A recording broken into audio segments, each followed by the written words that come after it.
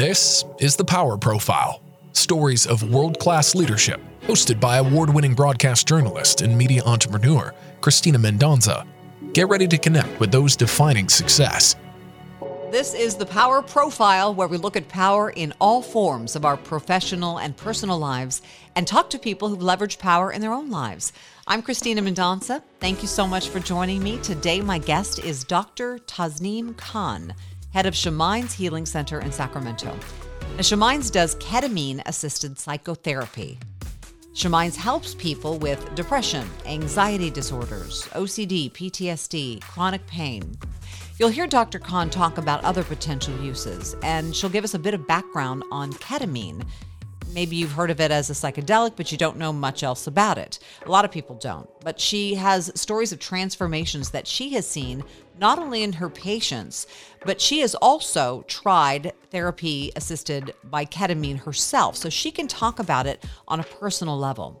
Dr. Khan has been a clinician for 27 years here in the United States and internationally. She and her staff are doing some really groundbreaking work, and you're going to hear more about it in just a moment. A lot of my focus is on innovators, entrepreneurs, and thought leaders. And this podcast is really my way to bring you guests that can add value to your life, whether that's professional or personal. A CEO I know recently told me that when he starts his weekly staff meetings, the first thing he says to his team is, "Who has the berries?" Early humans were hunter-gatherers, as you know. We all learned that in school, and had a diet of meat and bark and seeds, so berries were a treat. So if a member of the foraging team came back to the camp with berries, they were pretty popular. Everyone wanted to know, where and how did you find the berries? Where can we get more berries? Do you have some magic method of locating the berries? Can you show us? Can you teach us? By starting the statement with the statement, "Who has the berries?" in the morning meeting, the CEO is urging his highest performers to shine and share. It's not only a positive way to start the meeting, it adds value to the team right away, first thing, and underscores the benefits of innovating and learning from each other. It's something I try to pull out of every guest on the Power Profile, those little bits of value that help all of us learn something useful for our own lives. Now, I've never been a big advocate of drug-assisted anything. I don't know much about drug-assisted therapies, but I'm also very open to looking at how various drugs can be tools in therapy. And there have been so many articles of late on psychedelics and their use in therapy. Now, every method doesn't work for everyone, and the studies show there is value to drug-assisted therapy for some people. The popularity of cannabis, the experimentation with psychedelic mushrooms. There are benefits other than getting high, and that has been proven by many studies. It's just about mainstream now in many cases. Now, the drug ketamine has a very interesting past. It is a psychedelic and was a party drug for a long time, also known as a horse tranquilizer. It has lost a lot of that stigma, and it has gone mainstream, but it took a long time. Even though ketamine has been FDA approved, it is in the form of an anesthetic for decades. It was used on the battlefield in pediatrics, and yes, by veterinarians too, as a tranquilizer for horses. But much of the growing interest in ketamine is thanks to an FDA-approved product called Spravato, which is a nasal spray that contains a ketamine derivative called esketamine. Spravato is used to treat adults with treatment-resistant depression. Now, what they're doing at ShaMynds takes this all a step further. It is ketamine therapy, yes, but it is combined with doctor-assisted psychotherapy. So the doctor is there when the ketamine is administered and guides the patient through therapy as they are feeling the effects. So let's open our minds to ShaMynds and chat with Dr. Khan about what she's seeing. Ketamine is actually an anesthetic that has been around for, since the 1950s. And it's, one of the more safer anesthetics in the sense that, I'll give you an example. It was used in in various military war situations where medics or even non-medics could administer an intramuscular dose of ketamine to a wounded soldier and get them transported to get needed medical care. So, it's a very safe anesthetic. It's still used quite often. Nowadays, we use it a lot in the emergency room with children. We don't use it as much with adults, mostly with children because of its safety profile and its quick onset of action and the way it comes off. But, it's, just like many medicines, we have in our armamentarium as physicians and medical providers is, some drugs, we discover along the way have other effects. And one of the effects that they discovered, and these were studies done at Yale University, where they actually found that at much lower doses than what we were giving in the ER or in the battlefield, as I described before, there was actually a different effect, an antidepressant effect, a rapid response to a single dose of ketamine. And so that's what they discovered. And then, studies upon studies have built up upon that. And now, of course, we have, an off-label use for ketamine, which is as a rapid antidepressant. Besides the tamping down the depression, does it do other things in the body? How does it work within the body? Okay. Well, so then again, a series of studies, looking at ketamine and its antidepressant effect. Mostly these studies have been done in animals and observational studies in humans. But if we're looking at what is the effect of ketamine in the brain, ketamine, when it gets into your system and is transported across the blood-brain barrier into the brain, it actually quietens a network of areas in your brain called the default mode network. And these are, include, your limbic system, your amygdala, a series of structures that exist in your brain that are really responsible for, this level of consciousness, which includes, I'll give an example, where you're very focused. I got to pay my mortgage. I got to do this. I got to do that. I got to do that. And so it's your, true, sort of your conscious awareness that keeps you going on a day-to-day basis. And so what ketamine does is it gets in there and quietens that.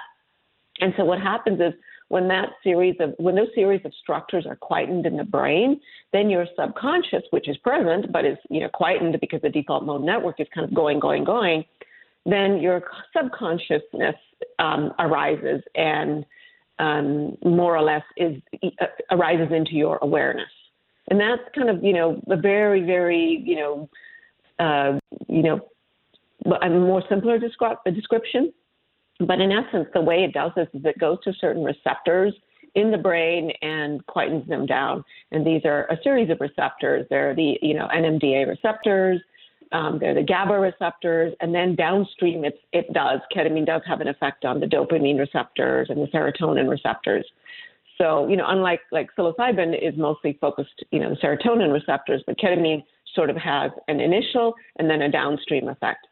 And so by doing this, almost, down to the cellular level, blockade or up-regulating certain receptors, you have that opportunity to quieten that part of the brain and really revisit your subconscious, and gives you the opportunity in, of course, a guided setting, not just out there, but in a guided setting where you've had adequate preparation, where you understand, what is the work, what is the gate that you're opening, what are you possibly going to encounter, how can you prepare?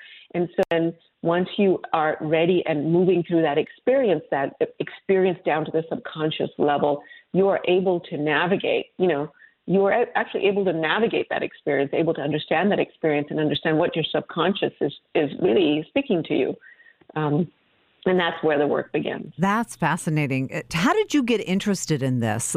Give me a little background on how you arrived at the clinic and became a believer in using ketamine along with therapy to treat people.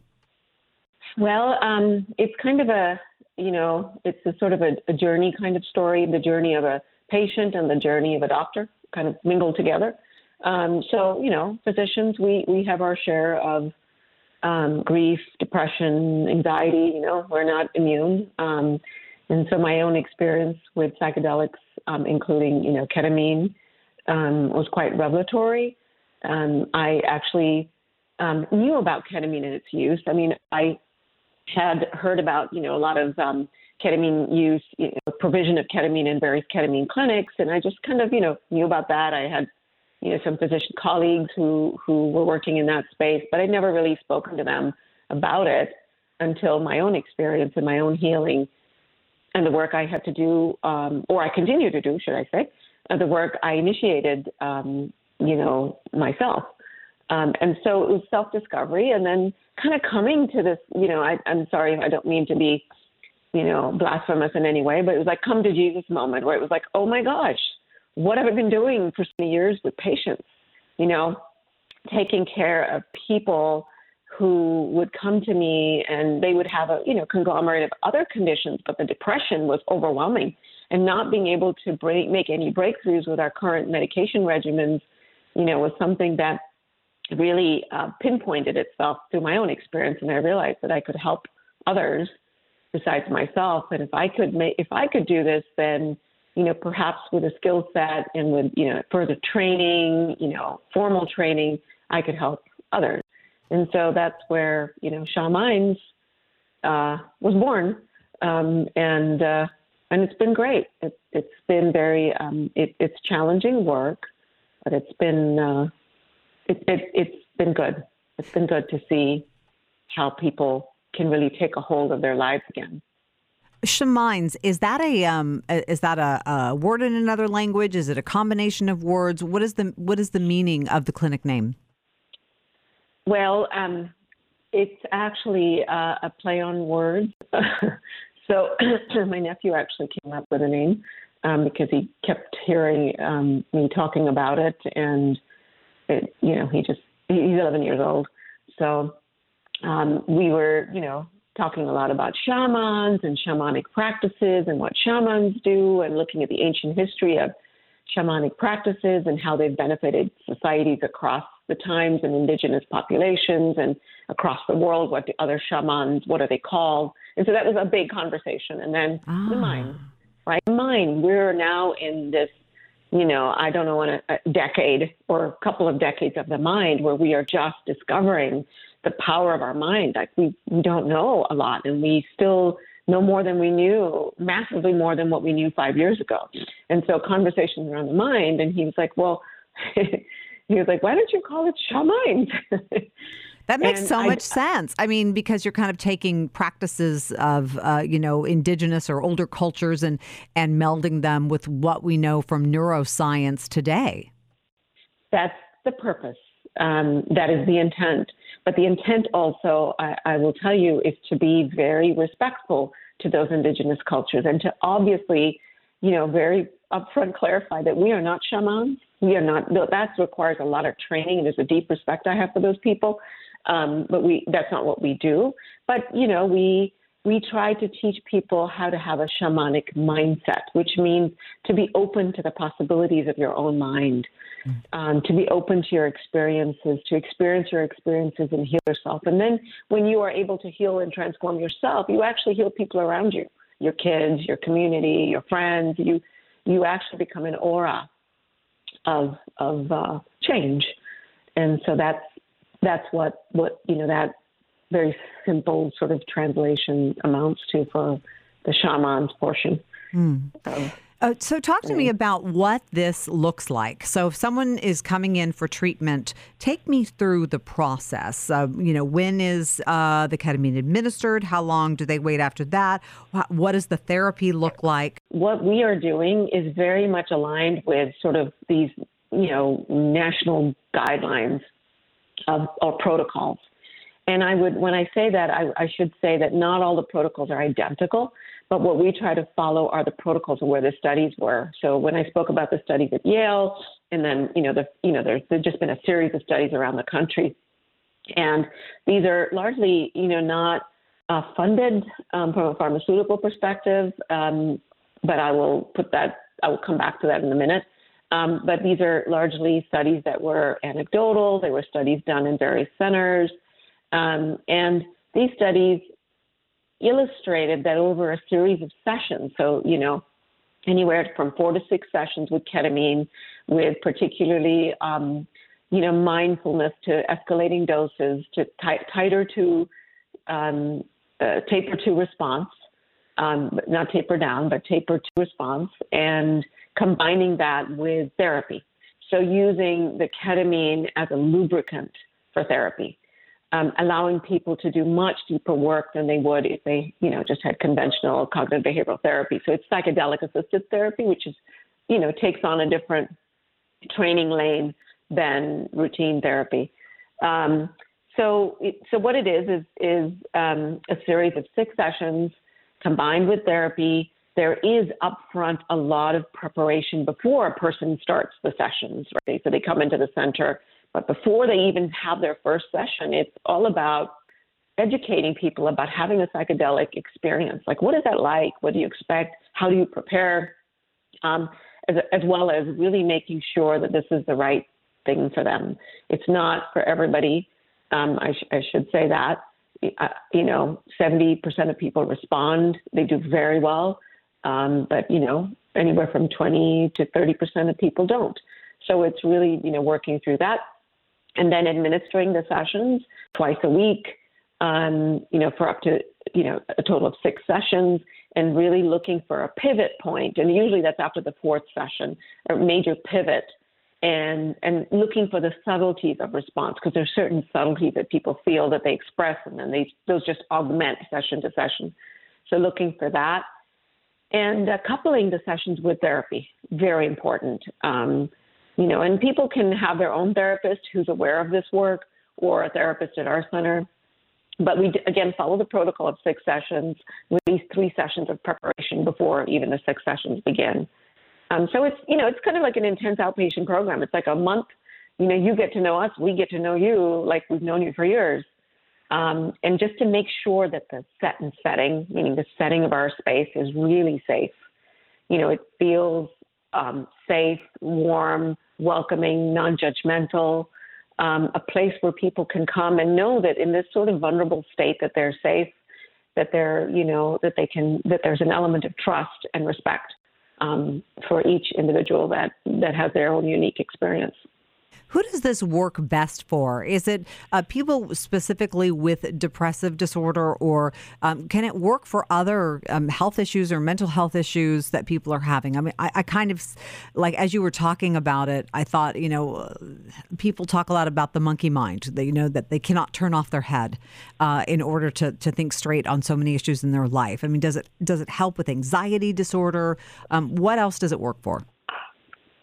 So, the target of it was for, treatment-resistant depression. And that's a term that's loosely, we, use quite a bit in the medical literature, and there are definitions that we have for that. I'll just add that the studies that I talked about before did culminate in an FDA approval for ketamine, a form of ketamine to be used as a nasal spray, and that's called Spravato or esketamine in certain dosages as well. But the indication for that is treatment-resistant depression. And that's where the large gamut of studies have shown this massive, compared to a routine antidepressants, which is about 1 in 4, 1 in 5 people respond. This is, 7 out of 10, 8 out of 10 people respond. So that's treatment-resistant depression. For generalized anxiety disorder, there is a response. The studies are, continue, they're coming through. And people do respond in much larger numbers. Again, remember, it's not just the drug, it's the drug and the therapy combined. So for generalized anxiety, there's also research on using it for OCD, using it for PTSD, and of course, in very different dosing patterns, using it for chronic pain as well. So there are, quite a few of studies in those areas. But then there are emerging studies on using, ketamine for, as an orphan drug for ALS, amyotrophic lateral sclerosis, Parkinson's,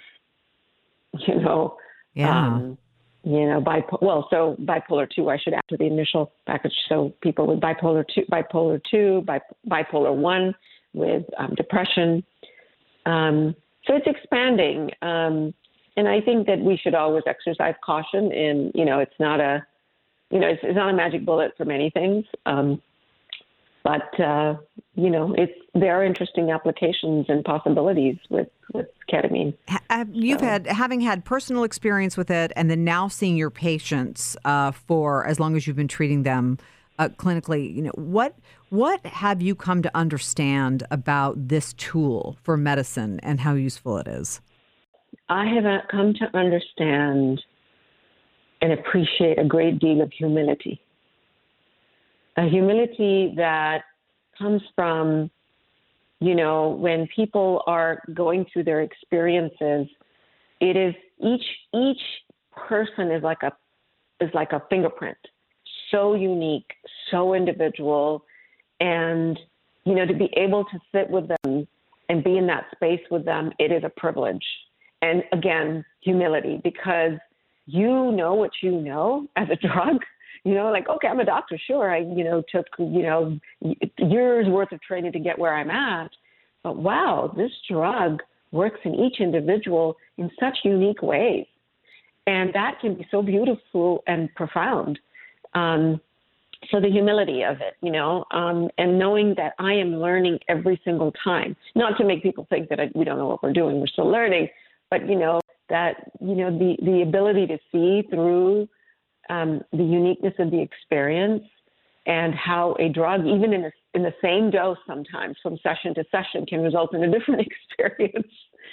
Same person, session 1, session 2, same dose, same room, same therapist, but their experiences are, could be, total opposite or, and seeing that is tremendous. And just knowing that there's so much more on this frontier for us to learn and address sort of this mental health, parallel pandemic that we have of just mental health that we're seeing across all ages. And, I think what I'm learning is, wow, I have a lot more to learn, and I just love that. Wow. I look forward to that. You make reference to the uniqueness of each person's experience. But I'm sure as a doctor, you have to have some sort of scale of expected outcome, or some sort of predictability. Can you tell us what it feels like, having done it personally? What does it feel to have a part of your brain calmed down or down-regulated? So I'll address what do we use to measure kind of. So we do use tools. We do use, validated, validated questionnaires that are used in mental health to kind of assess response. So because without that, then we wouldn't be able to comment on outcomes, and, we wouldn't be able to know, how's somebody doing, is working for them, if it's not. So we definitely really benefit from those tools. From experience, the esoteric I'll talk about is this, kind of a bit of freedom from what you called earlier, that monkey mind, a recognition of a certain, let's say, a certain event, a certain experience that happened, and to be able to step away from it and say, oh, okay, now, to step away from the emotional sort of cyclone that experience can take you to, but to be able to step away from it and experience it with, recognition, acceptance, and nurture it, but not engage in it. That's something that comes out of this is something that triggered you in the past doesn't trigger you anymore. Your window of tolerance just widens. You're like, oh, well, that used to make me really upset. But now I can sort of say, hey, what would your wise self respond with? What would you, and you're able to kind of, achieve a degree of ability, which, many of us people who master meditation are they master the ability to examine their thoughts, and separate from their thoughts. And so psychedelics help you do that, as meditation can. Really good meditation takes years to learn. And so you're able to do that. You're able to kind of, even through the experience, because, they call it a hallucinogenic, but I don't like to say people have hallucinations. It's really your subconscious with a lot of visual imagery that comes forth. And so making meaning. So, part of the work was making meaning of my experiences. What is my subconscious trying to tell me? Oh, it's speaking to me, telling me that, maybe I struggle with, feeling a fear of abandonment, because this very symbolic experience translated to that. And then you're able to kind of identify, like, what's wrong? Okay, I can see where the core of what went down or wherever has now surfaced in my persona today. And I can work on that now, which I couldn't do before because I didn't know what it was. So I was like, oh, okay, I see. So it's, again, that lubricant, the ability to do, to participate in therapy and, participate in your own healing as well in a much more empowered way. Wow. That's very broad. Yeah. No, I love that. So we're going to put in the show notes how people reach out to you if they're interested in learning more about this therapeutic process. But I want to finish with a question I ask all of my my guests, no matter, what industry, what realm they come from, because I find the answer so interesting. So tell me a way, a ritual, a hobby, a habit, something you do when you feel like your creative energy is depleted and you want to refill yourself. What do you do? I do Tai Chi and I take a walk. And I walk and while I'm walking, I become very mindful. I slow down and I hyper-focus on what's around me in that moment. I think it takes a lot to do that, to kind of focus in the moment and quieten your mind. But that's what I try to do. And Tai Chi is, a practice which has helped me as well, just kind of slow down, because I always I'm a runner.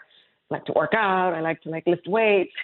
But Tai Chi just kind of trains your body and your mind to kind of harmonize in slow movements. And so that helps. I found that helpful. Excellent. And I read. Oh, yes. I love to read. Yeah. Perfect. Yes. Thank you so much for your time, Dr. Khan. We appreciate it. And we wish you all the best with ShaMynds. Thank you so much. It's great to be on the show. I hope you enjoyed my conversation with Dr. Tasnim Khan of ShaMynds Healing Center. I'm going to put some links to ShaMynds website in my show notes so that you can check it out for yourself and maybe make a visit if you think you can benefit from ketamine-assisted psychotherapy. Now, a couple of things from my world at Mendoza Media. This year got off to a great start. I've been doing a lot of media training this year so far, politicians, corporate executive teams, nonprofit boards, and spokespeople. And I've developed a curriculum and a crisis scorecard that people seem to really connect with. So I'm contemplating putting that together as an online course so folks could have access to that in other parts of the country when I'm not able to travel.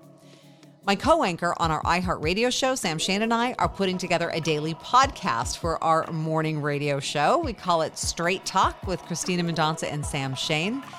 You'll find it on the iHeartRadio app starting in early March. It will be an extended version of what we call the debrief that we do at the end of each morning show. Listeners have been asking us for a podcast. And I know people say that. Oh, listeners have been clamoring. I won't say clamoring, but we have been asked for a podcast. People have said, I just wake up too late to listen to your whole show. Can you put it online somewhere? So this is our attempt to start to do that as we get this podcast rolling. Again, it's called Straight Talk with Christina Mendonca and Sam Shane.